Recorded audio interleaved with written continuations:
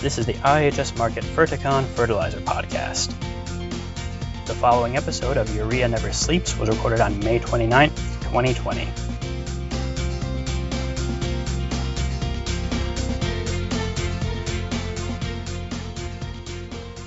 Welcome, everyone, to another edition of Urea Never Sleeps podcast. I'm your co-host, Carl Stenerson, urea analyst at Ferticon with IHS Markit. And as always, I'm joined here with my colleague, Elfie Middlebeek.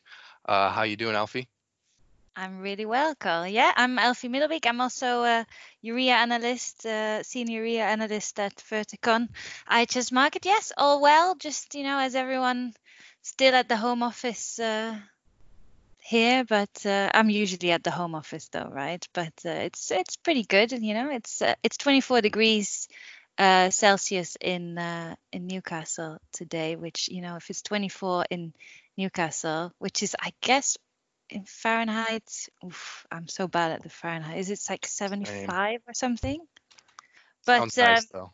Yeah, it's nice, and when it's warm here, then you know that basically everywhere in Europe it's way warmer.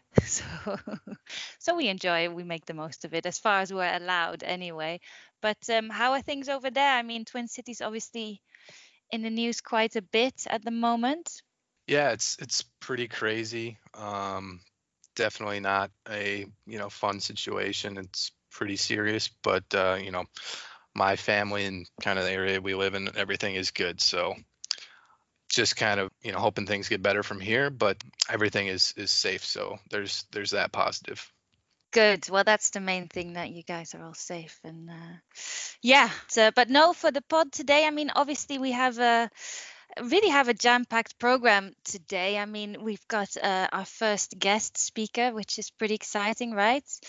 So we have Brianne Doherty, who is an executive director within our energy and natural resources arm of IHS Markit, who focuses on the financial and capital markets side, and we talk about the natural gas outlook with her. So that's pretty interesting, of course, at the moment. As we've seen, the pandemic really hit all the commodities pretty hard. So, of course, feedstock costs are very much on topic on the urea side. And then we also, of course, have our new fancy regular feature, which is called Project of the Month, right? Yeah, I like all the structure we've got going on here, and I think everyone's going to really enjoy the interview with Brianne. Super enlightening stuff, and interesting implications for the nitrogen market this year and probably into next year as well. But yeah, before maybe we get into those things, we'll just kind of do our usual roundup of kind of the short-term urea market. Elfie, what do you think? Yeah, so basically, of course, we tend to always plan these podcasts exactly. Yeah, so we're recording this. Yeah, we're recording this on the 29th of May, Friday. By the time this gets out, gets edited and pushed out, I would expect that India will probably have announced another tender, as that always seems to happen when we record these podcasts. Do you think that'll be the case this time? Yes, I think it's very likely. I mean, especially because I think sales have been running really well, better than we even thought. I mean, we're looking at May sales up to the 28th on the direct benefit transfer system show 1.7 million tons, which compares to 1.1 million tons this time last year for May. So yeah, no, even on the same expectations, we were expecting like end of August S&D balance of minus 1.1 million tons before the next tender, basically. So we were already expecting that they would need like 1 million tons at least. But now, I mean, I would think that it would have to be maybe 1.5 million tons. Of course, we have to see what happens. But of course, August is such a big month, right? I mean, last year, I think it was 4.67 million tons domestic sales. So obviously they may need to make sure, if it's full July shipment, which is what we're expecting, then they need to make sure they've got it in the States and in the the right places where they're going to see the sales. So of course it also depends on the monsoon. What we're hearing is that there's a normal average monsoon expected, and normally it starts, I think, on the 1st of June. And again, the India Meteorological Department has come out with a statement yesterday, I believe, to say that they're also expecting it the 1st or the 2nd of June. So very over Kerala, that is. So it seems to be a very similar pattern what they're expecting to last year. So kind of maybe June a little bit below normal rainfall levels. July seems some more dry spells, and then excess rain in August and September. Of course, this can change, and we'll have to keep a close eye on what happens with the monsoon. But so this suggests again that for August we could see some really strong sales again. So yeah, I mean, we have to see, of course, in terms of pricing. I mean, the last tender as well, in terms of where the tons were coming from. The last tender, I think, what was a real positive. So the last tender was on the 30th of, no, that was the one before, not 30th of March. It was the 7th of May. Because of that, it was quite a positive for the market. And since then as well, we've seen China really hold on to prices sort of 230, 235 FOB lowest. And also, I mean, this week we saw Indonesia able to sell at the 233, 234 FOB for Grana and Pril. So really, I mean, in the next tender, the big question is going to be China. The domestic season is still running at the moment, and like I said, they are holding on to these prices so far. But as me and you have talked about before, we are seeing the production run quite high, right? I mean, what's your view? What do you think in terms of Chinese exports in the next tender? Yeah. Maybe going back real quick on kind of the India's supply and demand situation. I think there's a lot of good points in there. So basically everything seems to be pointing towards pretty good import demand from India over the next couple of months, especially in this next tender, for those reasons that you stated. Just wanted to touch on like kind of the April-May domestic sales in India and how strong they've been. I don't know how much of that's due to kind of early season buying from kind of farmers due to kind of the coronavirus and worries about kind of logistics and all those things. So I think that is part of it that's led to some earlier than normal buying patterns. So I'm not sure how much that'll affect later sales.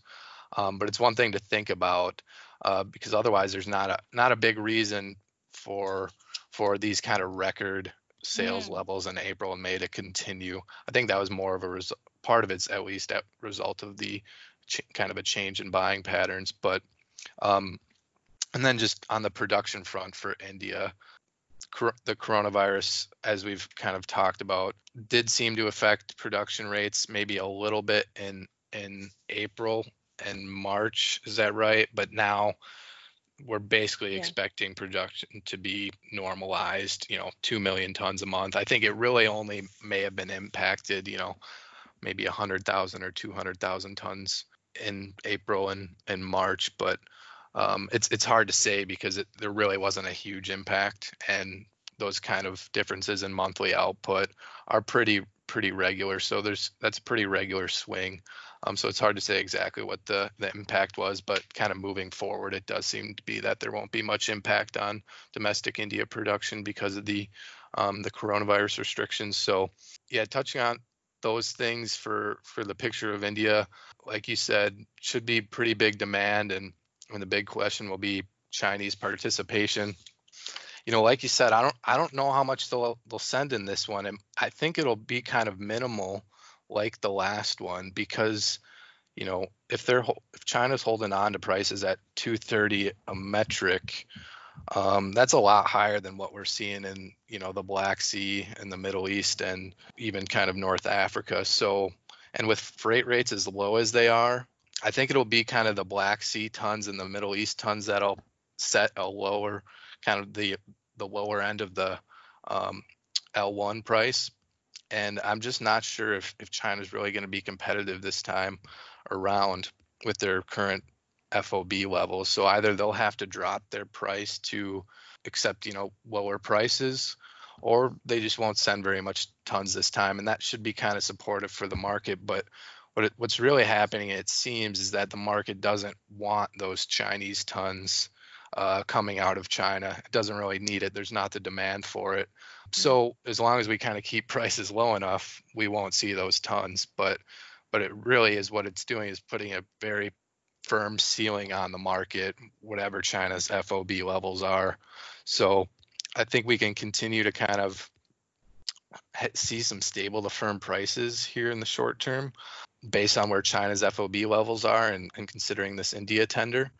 But there's really no scenario for a full-on, a bullish picture, because if prices go too high, we'll just see those tons come out of China. And like you mentioned, the operating rates are high.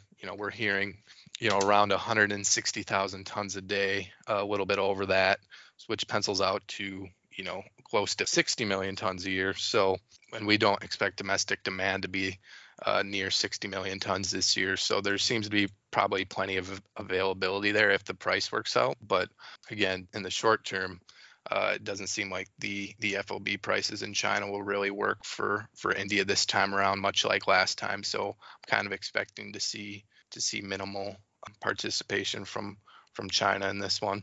Yeah, no, that definitely, it's interesting in terms of the price dynamics, because I mean the other question, of course, with India, like you say, COVID. I mean, what we did see, of course, in the last tender is that even though they had acceptance of the counter offer of 787,000, they in the end only bought 629, and that was a lot to do with the warehouses in the ports on the eastern side still having too much product there, because there was also still product en route for the East Coast, because obviously in the tender before that they bought more for the East Coast, right?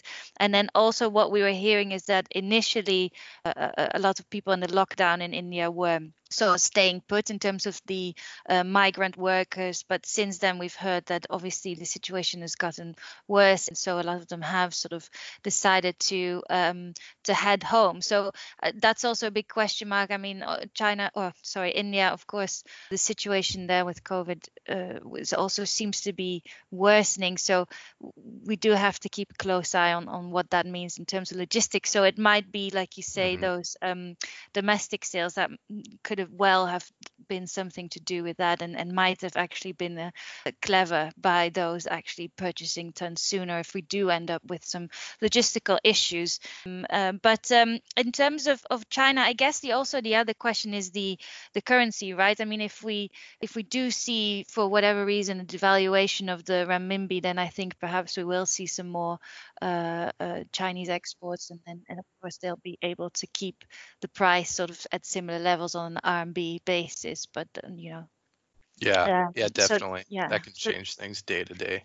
Exactly. So that's something to keep an eye on. But yeah, I mean, I would think the thing with India, and especially this time of the year, right? We have no, European season. We've got no US seasons over. So I would always think that India in general, in the last, however long I can remember, in the last few years at least, it's been sort of highest paying market, right? So everybody wants to direct the tons there anyway. And I would think with, like I say, this time in the season, I would think that especially with usually all the production running there, I would think that there's a lot of competition for tons even without China. I mean, the AG, obviously, Egypt, we saw obviously a few cargoes moving there last time, which obviously is good for the Egyptians, because if they already have tons placed into India, then that means they can make it more difficult for, and therefore keep prices higher for those trying to buy tons for Egypt or for Europe, in terms of bits of forward sales or to cover any other shorts, so they can kind of drive a harder bargain there. So yeah, I mean, I think it'll be a really interesting tender in that respect to really show the direction of the market, because at the moment it's like you say, because we don't need those Chinese exports anyway, we haven't really seen a huge discounts recently. things sort of broadly stabilize. I mean, sort of step down a bit in certain markets, but definitely in other markets we've seen sort of traders with shorts getting caught out, right? Like in Egypt and recently in the Baltic. So it's definitely it should give some answers also in terms of how much supply is really there. I mean, how desperate are people? Should be good. Yeah, it's going to be an interesting tender for sure. And another thing to kind of transition into our interview with Brianne coming up here, we've seen, a lot of presence out of the Black Sea and Yuzhny and Ukraine in particular, with, all three producers, or Cherkasy, OPZ, and Dnipro. Am I saying that right? All producing and exporting. So they're just having a lot bigger export presence this year than they have over the past kind of 2 years, and a lot of that has to do with the low gas prices in Europe. So we've seen the TTF below the Henry Hub now, and what's also just going to be interesting is to see if that continues to be the case, because we could see a kind of resurgence of exports out of that Black Sea area and just Eastern Europe in general. With that, maybe we should cut into the interview, unless there's anything else you wanted to say, Elfie. No, let's go for it. Okay, so we're very excited here this afternoon because we have a guest speaker on, Brianne Doherty, who is the Executive Director at the Financial and Capital Markets side of IHS Markit. So first of all, Brianne, thank you so much for making time for us. Thank you very much for having me. Yes, no, it's great to, we haven't actually had a guest on our pod before, so it's very exciting. So yes. Well, hopefully I don't make you change your mind after. I'm sure you won't. So in the podcast, pretty much what we normally tend to look at is trends in the global urea market. So when we're looking at feedstock for urea, 60% of that is natural gas, and that's why it is such a hot topic in the market. And of course, recently we've seen natural gas prices move down across the globe, with gas future prices in Europe dipping below the $2 per MMBTU. And this has really led to a lot of people on the urea market speculating about the outlook. And so really the main question we would like to ask you is, what are you kind of seeing in terms of the forecast of global natural gas prices sort of in the short term? Well, in the short term, we basically see a continuance of what we have been seeing over the last couple of months. The collapse that we've seen within the spreads of global gas prices and the absolute decrease in prices in general, as you mentioned, on the $2 per MMBTU handle in Europe, and down in the US, obviously, we're down to more of the $1.70 to $1.80 type range. And we expect that to continue, particularly through the end of summer 2020. Now, what's interesting about that is actually as we move into the July-August time period, normally a time period where you can sometimes see a little bit of upside on natural gas prices because of power generation related demand in both North America and obviously in Europe because of the weather that persists in peak summer. We actually see a lot of weakness coming in Q3. A lot of that has to do with the general position of storage in Europe, and we actually are predicting that we could be hitting some maximum capacity type levels much before the end of summer, and that puts additional downside price pressure, and that can be trickling through quite dramatically in Q3.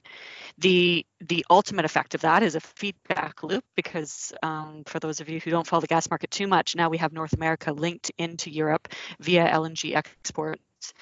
And the feedback implications of that weakness in Europe is going to be obviously a pushback on LNG supply from the US, because what you're going to do is you're going to drop your price in order to reduce the amount of supply that's going to try to come to your market. And that's going to keep more LNG at home in the United States, which again puts downside pressure on the US prices. So in general, we see we are bearish to the forward curves of both Henry Hub and TTF. And we expect that to persist at least through the end of summer. Come winter, the story can change a little bit, because you have a reset once we sort of start that winter heating season and in general get that uptick in demand that comes with it. That being said, moving into the winter 2020 and 2021 in Europe, especially with the full capacity storage situation and low pricing dynamics, we do think that there's probably a bit more bearish tone to at least the start of winter, then there would not be bullish relative to the curve. Yeah, that sounds really interesting. So pretty much you're saying the storage situation is going to be sort of mean that it's going to Q3 looks really bad, which of course, like you say, July, August is normally not the best time in general, right, for gas prices. And then, like you say, I mean, that then is a feedback loop back into the US. So what would you say would be kind of the bottom of the market then, if we're already in the US at 1.7 per MMBTU? Oh, calling a bottom. That's a pretty impossible task. I think that's really, we're sort of in unprecedented times right now because we haven't had this dynamic. The growth of LNG exports out of the US over the last 18 months in particular is really what has connected the markets, and we haven't had this dynamic before. So it is a bit of a watch and see as to how that evolves, and the timing of price responses, because naturally you have to cancel contracts on LNG cargoes with at least a 40 to 60 day lag, and so the lag effect of some of these price dynamics can really skew the way the front of the prices look. In the US, I mean, when we say you start chasing a bottom, the bottom can be very low. You can go down to $1. That probably wouldn't be something we'd see in Q3. That would be something that we'd probably expect to see if there was more of a storage constraint issue that would potentially appear at the very end of the injection season, like in around the October time period. I wouldn't expect that as much in Q3. But in Europe, what we'd expect is we'd probably expect a further collapse of the spread, which is already negative on the front part of the curve. So right now, TTF prices actually for June and July are pricing all the way through August, actually, are pricing below that of Henry Hub. It's unusual, but it is Europe giving the signal that we do not want to take any additional supply, and again canceling these contracts. So we would expect downside on Henry Hub to come, and that can go as low as the $1.60, $1.50 level. And the question is whether or not TTF would chase it down, given the dynamics right now and the potential for storage capacity constraints within Europe as we progress into that July-August time period. There isn't really much that can stop it from slipping down along with Henry Hub. But calling a floor, I think, is a precarious position at this point. I just wouldn't be getting too bullish on prices right now. And I'd be actually even cautious of some of the uptick that is currently in the curve that naturally appears in the November-December time period. You'll notice that the TTF prices, there's a giant jump between October and November. What we are looking at most closely right now is whether or not that's a plausible jump, considering some of the overhang that we might have in fundamentals across that time period. Thanks, Brianne. Yeah, that's all really interesting. So kind of going back, talking more about those spreads. So, in Europe in 2018, in the second half, we saw, really high gas costs there. And that turned a lot of the producers, the nitrogen producers, that is, into kind of marginal producers. And we actually saw a lot of production kind of scale back for urea producers in Europe and Ukraine. And now we've basically seen, like you said, that spread is completely reversed in between the U.S. and Europe, to where now those producers in Western Europe are as competitive or more competitive, if they're just buying spot, than the U.S. I guess my question, and actually we're seeing, more production for urea come back on stream in some of these Eastern European countries and Ukraine especially. But so my question would be, do you expect that spread to kind of normalize back where, there's a few dollars in between the Henry Hub and kind of the Western European hub prices? And like, what's kind of the timeline? Like how quickly or how long could that take? Yeah, the spread conversation is so interesting because one of the, and I'll try to give a quick synopsis of it and be as simple as possible with it, because otherwise we can head down the rabbit hole talking about North American natural gas supply dynamics. But What is interesting is we actually see a lot of bullish and upside, which we would classify as upside price pressure coming into North America as early as the start of winter 2020, 2021. So in that, kind of November, December time period. Because what is a very interesting dynamic is the crash in oil prices is taking a significant amount of oil production out of North America off the stack. And so we have producers reducing the amount of capex they're spending, right? And so that should bring production out of the system. A huge proportion of the natural gas production growth in North America is actually coming courtesy of oil production. It's called associated gas. And as oil production goes down, associated gas production will go down. So we actually see a lot of price constructive things happening within North America going into 2021 as the North American market will start to battle these production declines that are courtesy of oil price and don't really have anything to do with natural gas price. And those dynamics mean that we actually have a very strong natural gas price for North America in 2021, a price of $3.50. And that would be obviously much stronger than we saw this year and even the last few years. And to be honest, having a sustained price over $3 in a price outlook, it's been, over 5 years probably, where a lot of individuals have thought that. So we see a very constructive story coming in North America in 2021 based off of the supply feedback loop that's happening because of the low oil prices.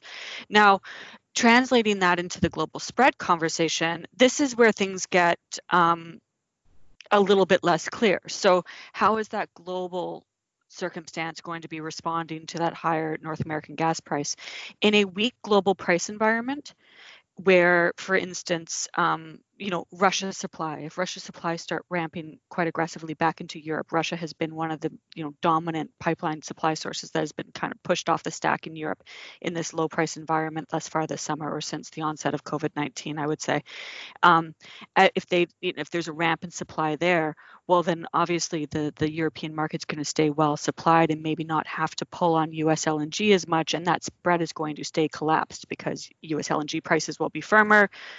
European prices won't get that same firmness because Russia will step in with incremental supply, and that keeps that spread collapsed.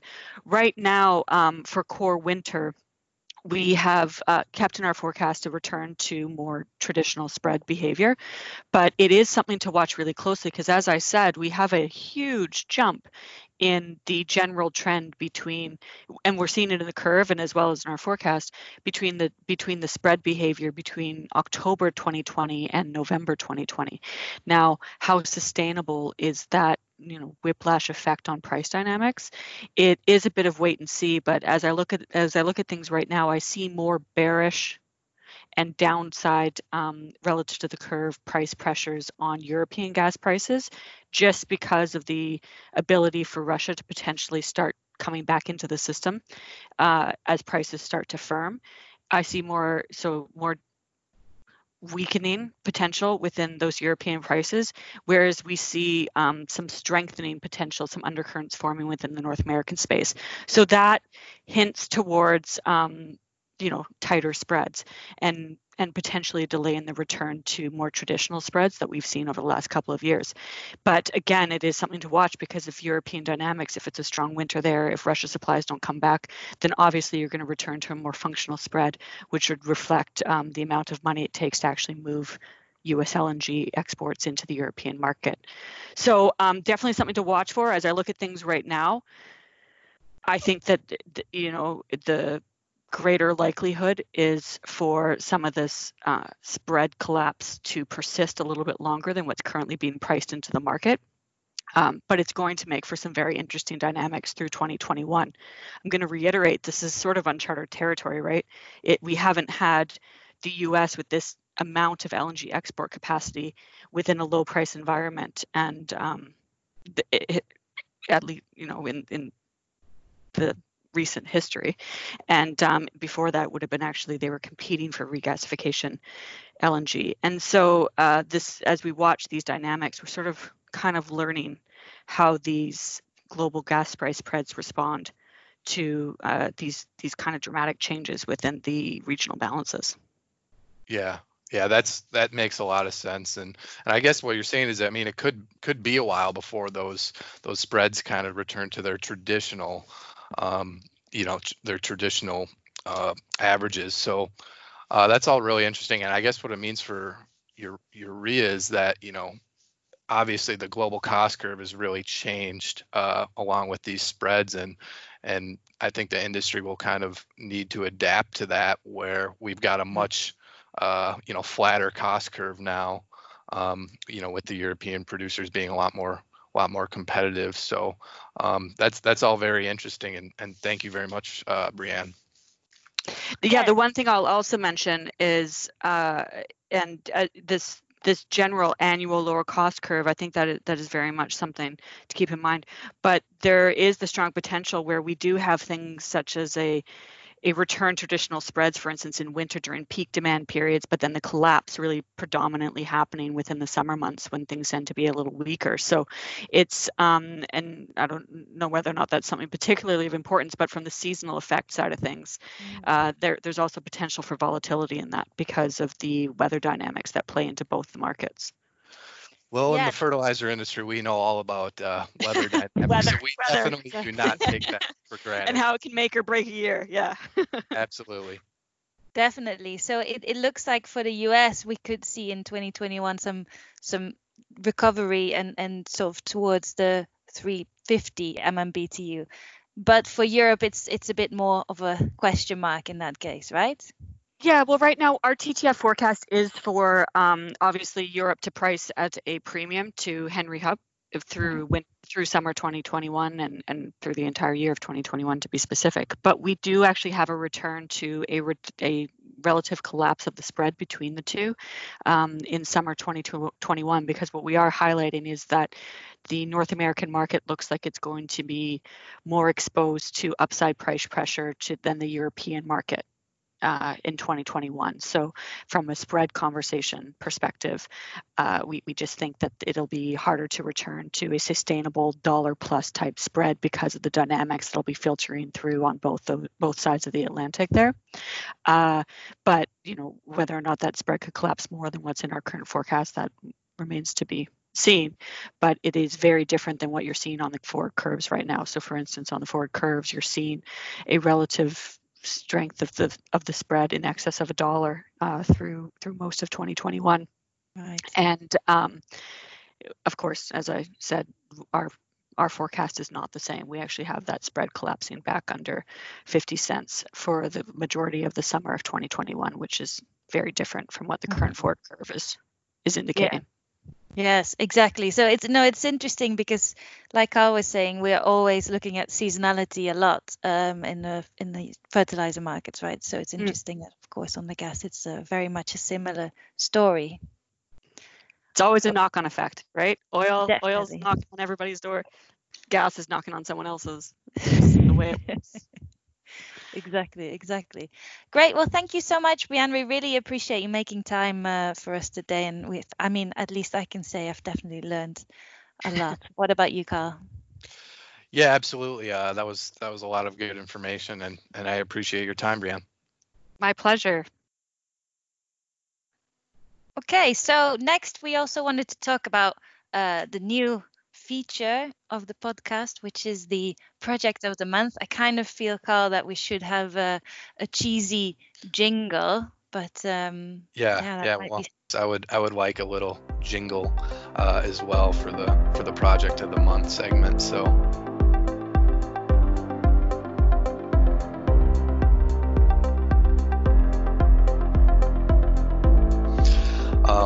yeah, I mean, so for this month, I think we were going to talk about the Koch Enid project.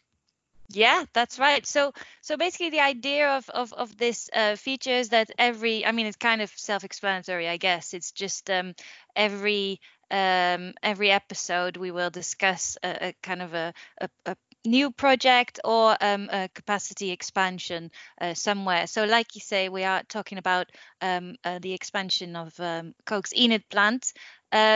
So Carl, what are the current capacity levels there, and what are the extra sort of plans that they have in place now? Yeah, for sure. So for anybody who doesn't know, Enid is a plant in Oklahoma in the U.S., kind of in that Texas, Oklahoma area where there's quite a bit of gas and exploration. This Enid plant was expanded in 2017 with an expansion of, I believe it was 800,000 or 900,000 tons. They built basically, it was 900 tons per year expansion. It was basically a new line of urea was built at this plant. And now they're looking to expand that, basically kind of a debottleneck / expansion of that line.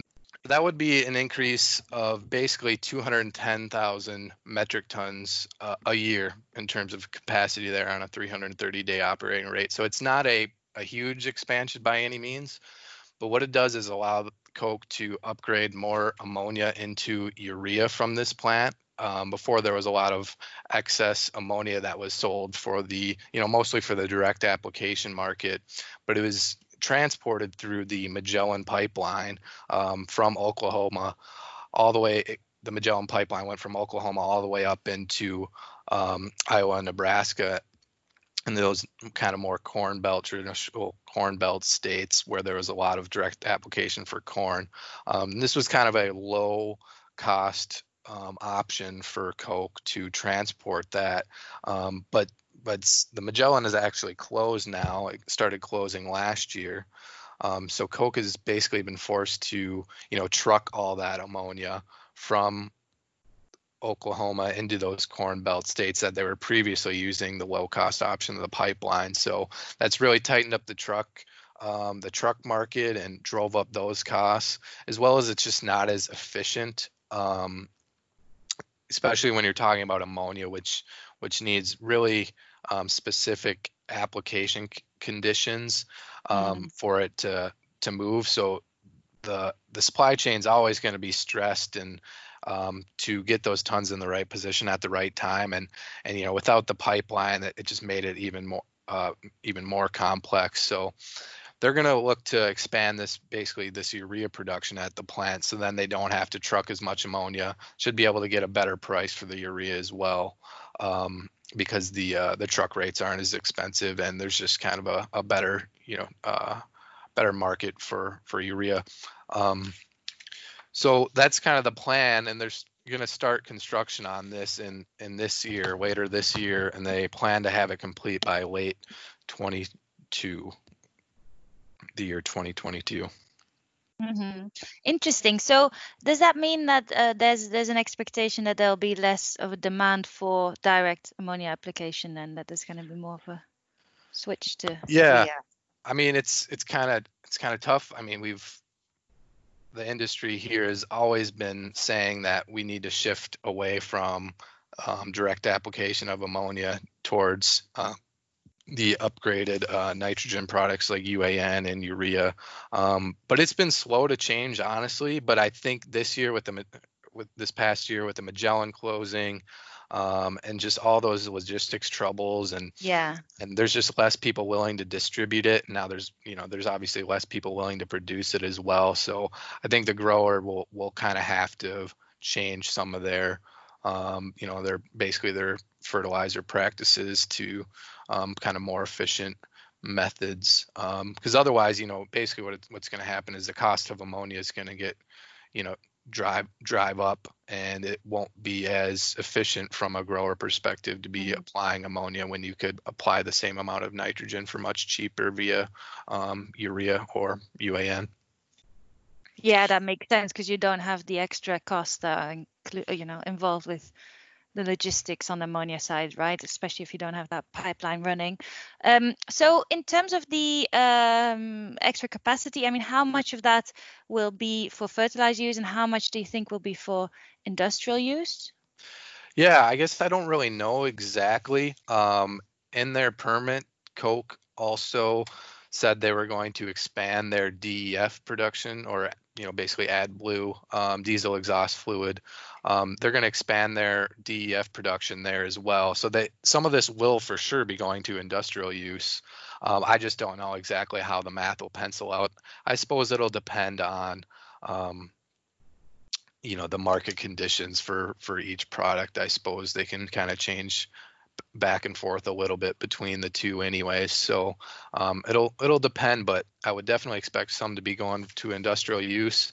And Koch also has their Super U product, which they produce at Enid as well, which goes for ag purposes. It's used as a ag fertilizer, but it doesn't trade like urea does. So they also have that option as well. Okay, and I guess, I mean, considering the location in Oklahoma, that it would be only domestic market, right? So would you, on the back of this, expect a reduction in imports? I mean, in general, also, of course, the U.S. Is still a location where it kind of makes sense, right, to invest in new urea projects. I mean, how do you see the sort of outlook for U.S. imports for the coming years? Yeah, I think it definitely reduces the import need. Like I said, it's only a 200,000 ton a year expansion, so it's not huge, but it's definitely showing that producers in North America are trying to capitalize on the low gas costs and expand production where it's profitable to do so. It's still not really translating into new greenfield projects, but it definitely shows that there's still the desire to increase urea production domestically, because we still rely on the import market quite a bit, obviously. So definitely think it'll impact the import urea demand, and it just continue to show, that now I'm just going to say what I already said, but it'll just continue to show that North America is a kind of a profitable or a good location to look at investing in new capacity. Yeah, and I would think also the greenfield projects is always, of course, much more high risk. All you need, all the investment and everything, and especially considering the global urea market. I mean, there's a lot of new capacity has come on stream, right? And in quite low cost countries that like Nigeria, what we're seeing, that's going to be added in the next few years. So I mean, that's always, of course, a question mark, if it's worth it. Yeah, absolutely. I think it's probably a little bit too expensive to get those EPC contracts here in the States with the kind of the labor market as tight as it is or has been. Definitely. Yeah, and as you said, Nigeria is still a much cheaper location. So definitely. Well, thanks, Carl. That's really interesting. It's I'll be already looking forward to whatever project we will be looking at next time, right? We'll have to do a little bit of a, I don't know, find a way what the best way is to choose. Yeah. One. Well, there's plenty of them, but we'll try to highlight ones that are kind of relevant to whatever's going on in the market. So, yeah, looking forward to it. Yeah, definitely. And if anyone listening has any, burning desire to give us a suggestion for the next project, then let us know, and we'll try and answer those questions and figure out what the expectation is on the impact of the market. So thanks, everyone. I mean, as usual, subscribe to the podcast. We're on Apple Podcasts, we're on Google Podcasts. You can find us by just typing in Ferticon IHS Market or Urea Never Sleeps. That's some ways to find us, right? Yeah, absolutely. And make sure to like and subscribe. We'll try to keep you as updated as we can on these crazy urea markets. Definitely. Always never boring, I always say, right? Always something going on. Never sleeps. So, exactly. All right. Thanks, Alfie. Cheers, Carl. Yep. Bye. Cheers. Bye.